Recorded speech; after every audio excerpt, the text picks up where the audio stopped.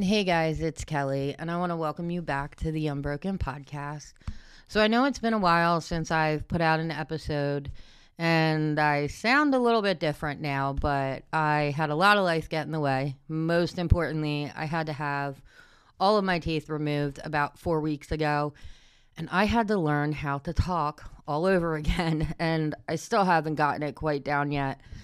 And I definitely cannot talk while I'm wearing the dentures, but I'm told by a lot of people, my dentist included, that it's going to take some practice, which was hard for me because, like, I literally talk for a living. I do a podcast, I do my TikTok.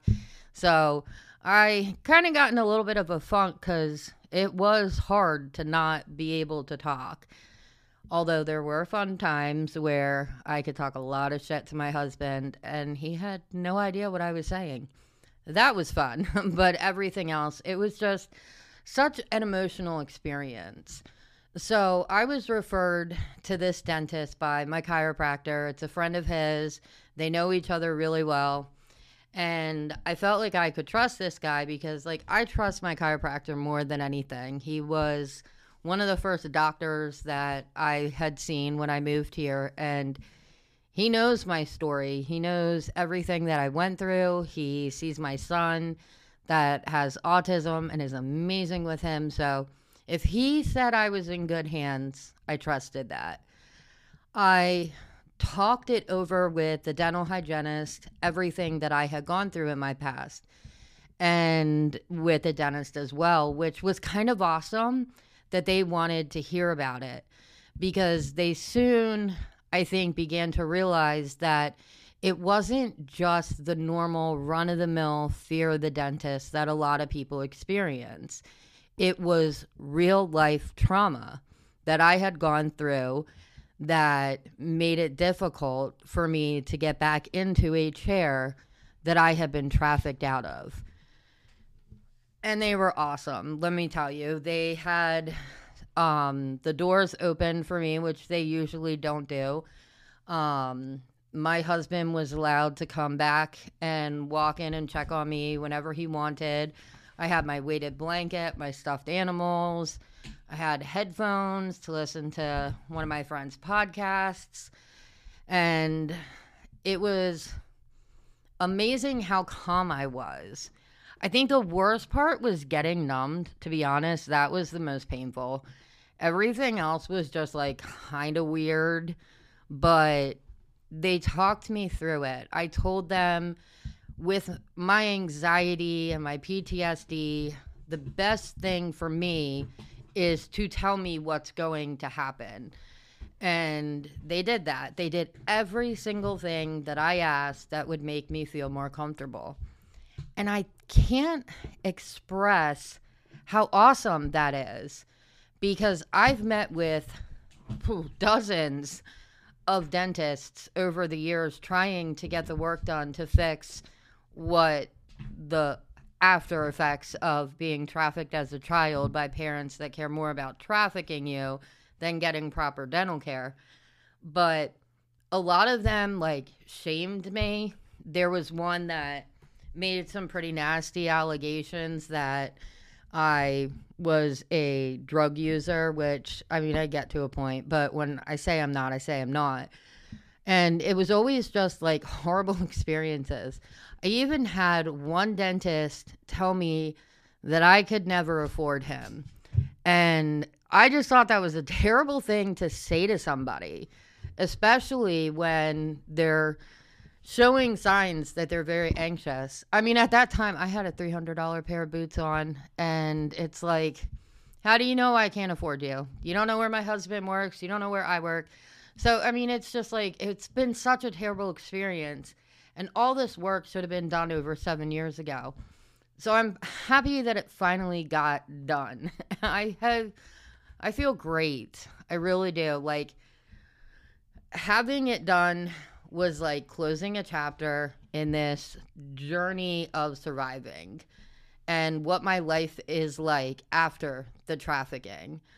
And I even like was crying during the procedure because it was like with each tooth it being taken out, it was like just a relief. that it was finally gone, and it was something that I didn't have to see every time I stared in the mirror, every time I made a TikTok video, every time I took my picture. And it was something I was so self-conscious about that I can finally put to bed. I don't need to worry about it anymore. And it wasn't just like, okay, I don't like looking at myself because my teeth are pretty shitty. It was a constant reminder of what I have been through. And now that reminder's gone. And while it sucks that I can't wear the dentures, I have put them in and took a picture of myself smiling for the first time in a very long time. I sent it to my husband, and he said that it was so nice to see me smile because he hasn't seen it in so long. And of course, the sarcastic smartass that I am just told him, well, it's because he makes me incredibly unhappy, which is absolutely not true. My husband is amazing, but it was just, it meant the world to me. I mean, after the procedure, everything, I gave the dentist a hug, which I'm sure was probably semi-inappropriate, but I was just like, you changed my life, and I don't even think you quite understand how much you actually did. And it wasn't just about how at any given moment those infections could have killed me. I've had them spread into my face, spread down my neck, spread multiple places, multiple times. But it was, like I said, I don't have to look in the mirror anymore and be reminded of the neglect that is causing so many physical problems in my current life.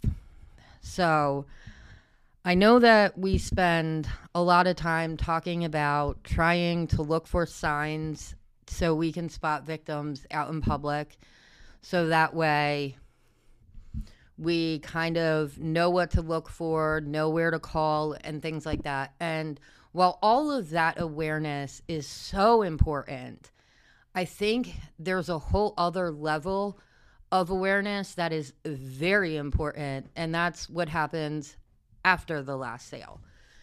And there isn't enough people talking about it. I know an amazing woman that runs an organization called Soul Survivor Inc., and it helps to get branding tattoos either taken off or covered up for survivors of trafficking, which I don't think she fully understands how much that means to a survivor.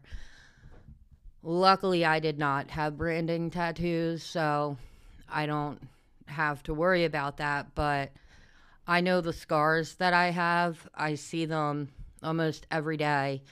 And like I said, with the teeth and a lot of different things that are just constant daily reminders of what I went through.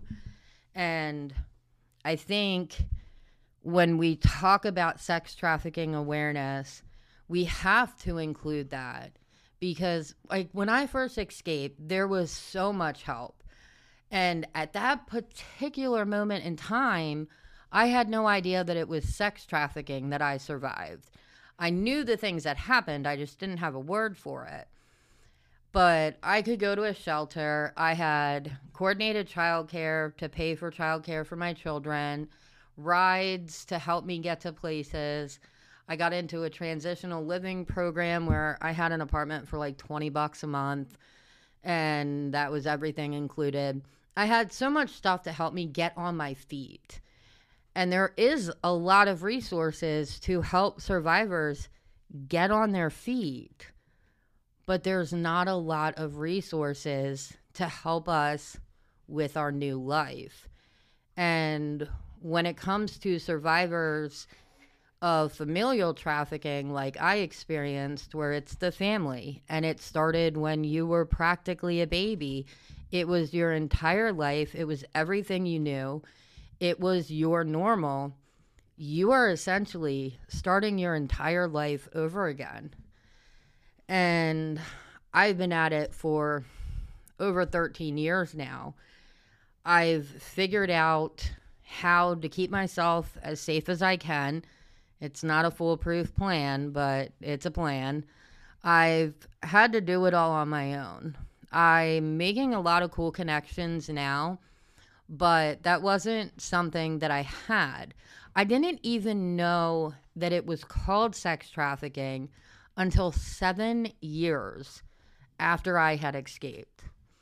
So, for 7 years in my journey of surviving, I still had no idea what I was surviving. And it's not like one day I just went to the right place, a support group or something, and they referred me to a sex trafficking or anti sex trafficking organization and was like, hey, this is what you went through. I had to find it on my own. And I found it through the internet, through a blog from a woman that was trafficked by my father. So it was like, when I found it out, like, it wasn't just the shock of what I had actually survived. It was that I was not the only victim. And here's this strange woman that I've never met before on the other end of the computer and confirming, like, all of this stuff, that it was trafficking, what I went through, what she went through, that it was in fact my father, all of this stuff. Like, it was so wild. But I didn't have any support. I didn't know where to go. I didn't know anything. And I hate that. I mean, I figured it out along the way, obviously, but I wish I didn't have to do it all alone. And I don't think that anyone else should have to. And that is essentially what inspired me to start sharing my story. Was because I, one, wanted to put a face to sex trafficking so people could see a real live survivor that experienced it. And it was no longer just this hypothetical situation that they hear about on social media or anything like that. But I also wanted to do for other people what that woman did for me and gave a name to my trauma, because once I had that name and once I knew what I was fighting, it was so much easier to fight that fight. I mean, how do you fight a fight against something that you don't even know that you're fighting? And it took some years to kind of put all the pieces together, and here we are today, 13 years later, and I have an amazing podcast, which I absolutely love. I am just about over 70,000 subscribers, which is like mind-blowing considering I've been doing it less than 2 years. I have reached countries on this podcast that I could never in a million years imagine that I would reach, that are hearing my story. I have friends telling me that their adult children have found it. I was recognized at a store. I mean, it's just been such an amazing thing. And I have an amazing family, amazing kids, amazing husband. My life is so good right now. And I don't think that I could have gotten here today if I had never had that conversation with that woman, that I had never found out what fight I was really fighting. I don't want someone to feel like that. And that is a lot of the purpose of why I do this podcast, because I know how lonely it feels to be a survivor, and I don't want anyone else to feel that loneliness, because it is overwhelming at times. I did go into a bit of a funk after I had the procedure done. I wasn't allowed to talk for a couple of days, which was like really hard. Could barely sleep. Just a lot of really emotional stuff. And not very many people reached out to even ask if I was okay. And I mean, I'm not always the type of person that really reaches out a lot. I mean, I like isolating sometimes, but it is what it is. Sorry if I sound like I'm rambling, but my dog is bugging me right now.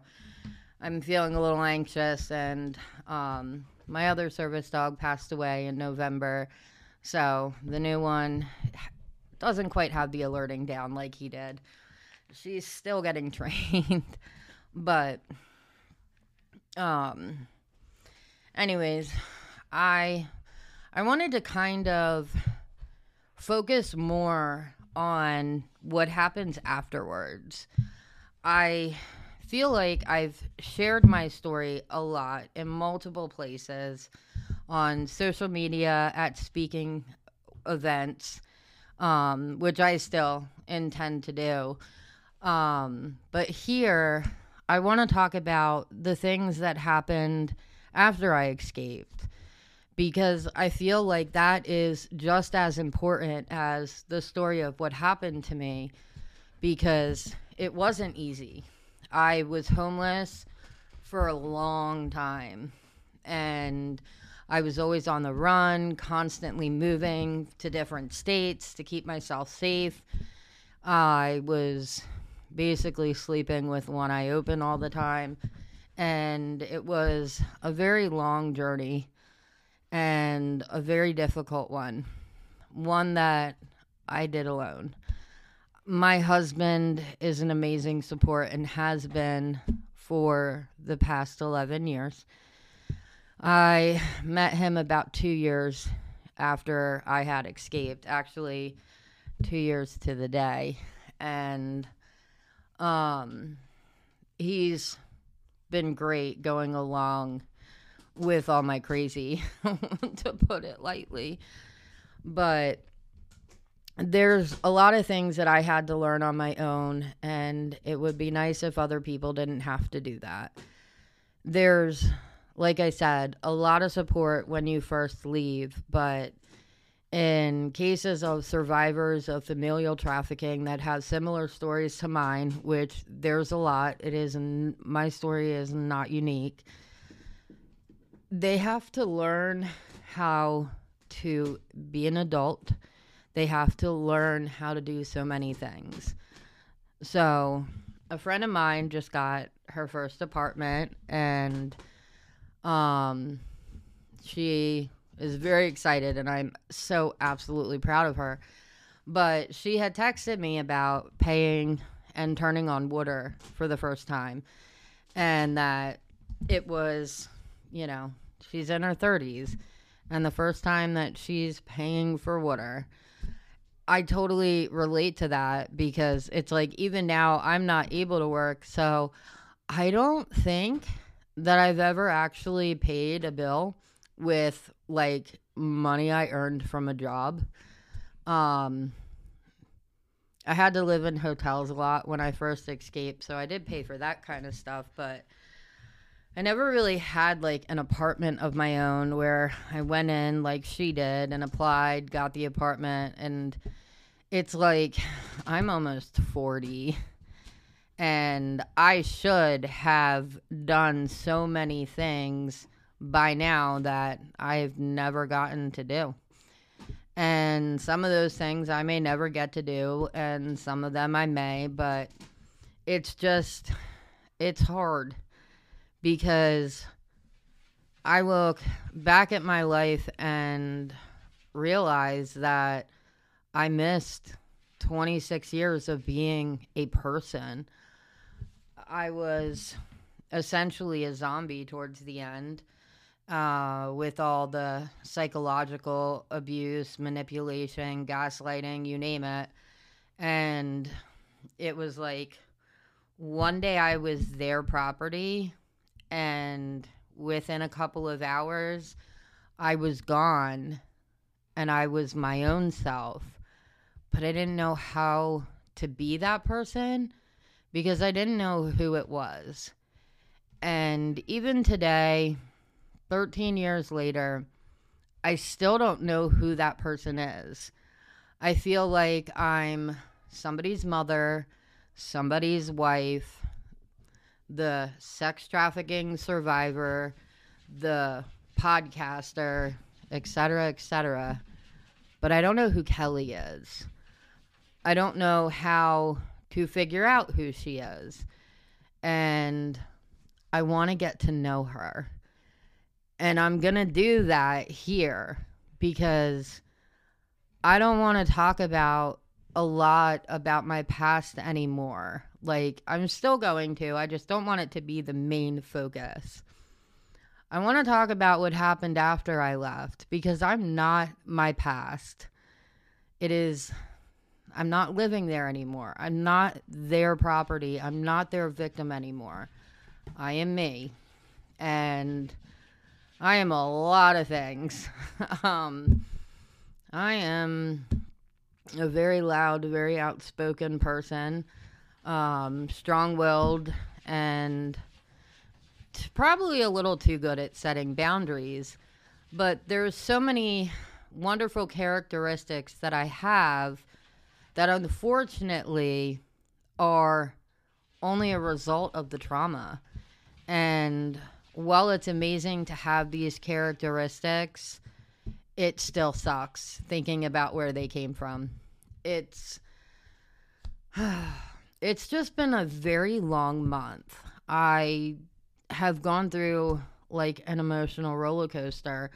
I've thought about so many things that I want to do and things that I don't want to do anymore. And it's just trying to figure out who I am, I think, is what it all comes down to. I think that it was a very important milestone in my life to start sharing my story and to start talking about the trafficking. But it's like, I just feel like I'm starting to identify as the person that went through all of that. And I don't want to live my life like that. And there's so much awareness that needs to be said about what happens when we escape, when we've been gone. I could have gotten funding to have my teeth fixed, but there was a 2-year limit from the last time that you had contact with your traffickers. So I didn't qualify. There is a shelter here close by that I don't qualify for because I've been gone for so long. There's so much that us survivors that have been gone for so long have to deal with. Medical problems that we have very little help that we have to pay for ourselves. Getting an apartment. I mean, my credit was essentially non-existent or destroyed. I did not have a good work history, so it was hard finding a job. I mean, there are so many topics that I want to talk about. And my hope is when I talk about all of the struggles that I went through on my journey since my escape, that maybe I'll find myself somewhere along the way. So I know this episode's been kind of up and down, but I gotta get back in the swing of things. Like I said, it's been a while. I have missed it so much. I had no idea how much I can miss a microphone and headphones, but I did. And I'm really gonna start posting more. Hopefully I can get used to the whole talking thing again, but I will still share details of my story as needed, but I want to talk about my life now because I feel like a lot of awareness is always stemmed with a little bit of fear in it. And I think that we need to spread a message of hope. So that way, victims that are still in it or survivors that feel helpless and want to go back because they just don't have hope that it's ever going to change or that they'll ever have an amazing life, which it's very possible to have that amazing life. And my personal belief is it's a lot stronger to stay than it is to leave. So I think a lot of survivors, we've got a strength that we don't quite realize that we have. So I'm hoping that I can kind of help maybe inspire someone to find that strength that they already have inside of them. But I'm going to leave it there today because my animals are going crazy. They are not used to me recording. Like I said, it's been a while and I am so sorry. But I will definitely be posting again very soon. And thank you so much for all the love and support and being patient while I was recovering from the oral surgery. I'm doing well, and I'm so excited about the future. It's kind of like that day that I shared my story for the first time publicly at an event. It was just so empowering, and I felt like a whole book got closed of being a victim and a book of being a survivor opened. So I'm excited for the future and excited to see where I end up. And I know that it's going to be some amazing places because I'm really going to fight hard for that. And I'm going to fight hard for other survivors to get to have the life that they deserve. So I hope y'all have an amazing weekend, an amazing night, and I will talk with y'all soon. Have a good one.